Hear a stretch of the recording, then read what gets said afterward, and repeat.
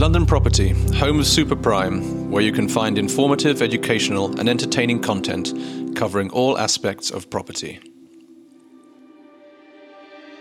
Hello and welcome to London Property, the home of Super Prime.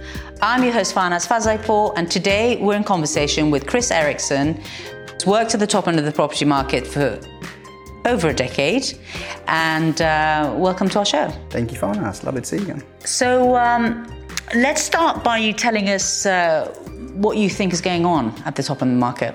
Yeah, so it's a bit of a challenging time at the moment in the market. It sort of can be described in two tiers. It's sort of what's happening right now and where do we think we'll be at the end of the year. Right now, we have a bit of a perfect storm in terms of rising prices, an energy crisis, we have rising inflation and rising interest rates. Now, that is creating a bit of a havoc for the mortgage market itself, where a lot of lenders are pulling off rates, making it more difficult for buyers to purchase properties. We've seen a lot of properties that have been agreed at good prices, gone to the valuation stage and come back recently at anywhere between sort of 8 and 15% off their agreed price. So you can sort of see that lenders are very cautious about what they're giving out in terms of rates, and where they can, perhaps, are pulling back slightly on the market. Rates were 3 to 4% a week ago, are now being reoffered at 6 to 7%.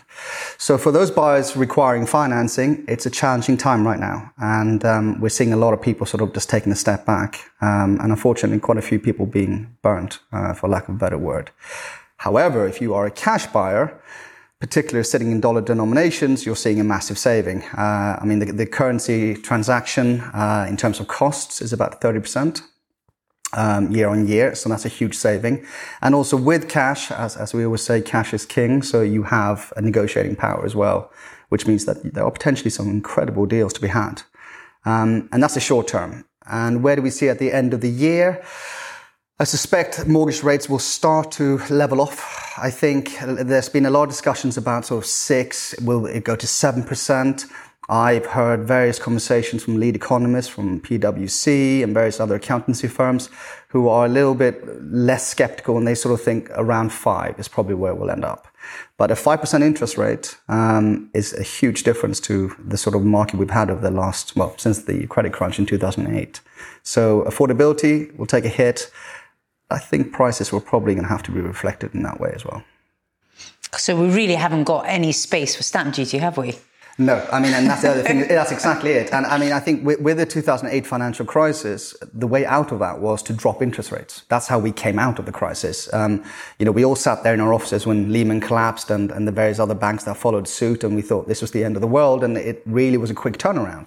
I think it was 8-9 months later, property prices were already above the sort of pre-credit crunch era. But that's because interest rates dropped from 3.5% down to 0.5%. And those that were on variable rates had a great advantage for that. Now we're looking at 30, 40, maybe even 50% more in terms of like-for-like property since 2008. And with an interest rate at 5-6%, that's going to be a tough one to navigate through.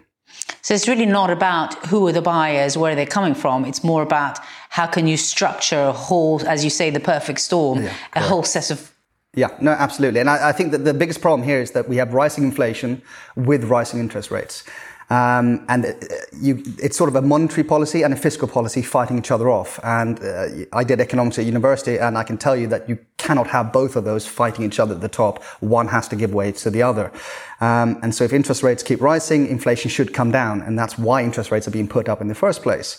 But at the moment, they're sort of trying to edge each other off. And obviously, a lot of that has to do with the stimulus package that the government released in the mini budget as well. So we'll see. I think at the end of the year, things will be calmer. The market will settle down. But I think we will go into a period of price reductions and more realistic pricings as well. But that's not to say that there's going to be a massive fall in prices. London is very liquid in the property market, but also very illiquid when it comes to price drops.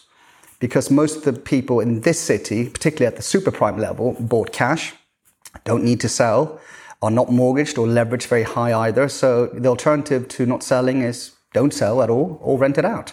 And as you've heard, the rental market is absolutely booming. So there's always options.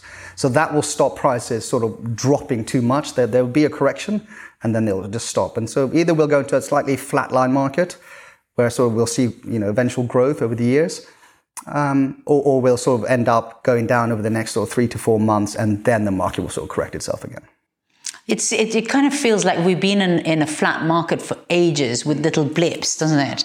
It's like flat, and then suddenly it goes crazy for 3 months, and then it goes flat again. Yeah, that's right. So, I think the London market has a funny thing, because we're all bullish in the London market that there's always going to be price growth, and that's simply down to supply and demand. London is one of the most attractive places in the world to live. From a transport hub perspective, it doesn't matter whether you come from America or Asia, you have to come through London.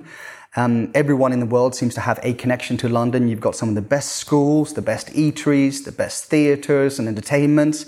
It's a safe place in terms of policing and the legal structure as well. So people are drawn to this city.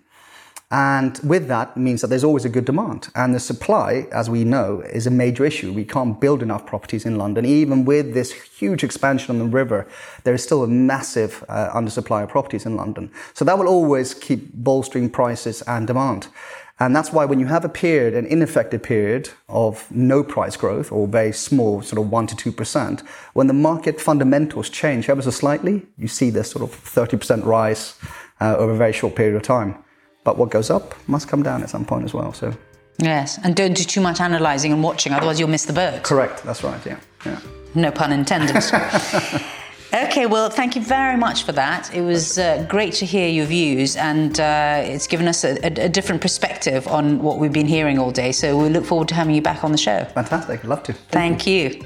So to listen to Chris and other experts about what's going on in the London property market, don't forget to subscribe to our newsletter, and you'll be kept up to date on all our new interviews and masterclasses with experts in the super prime property market.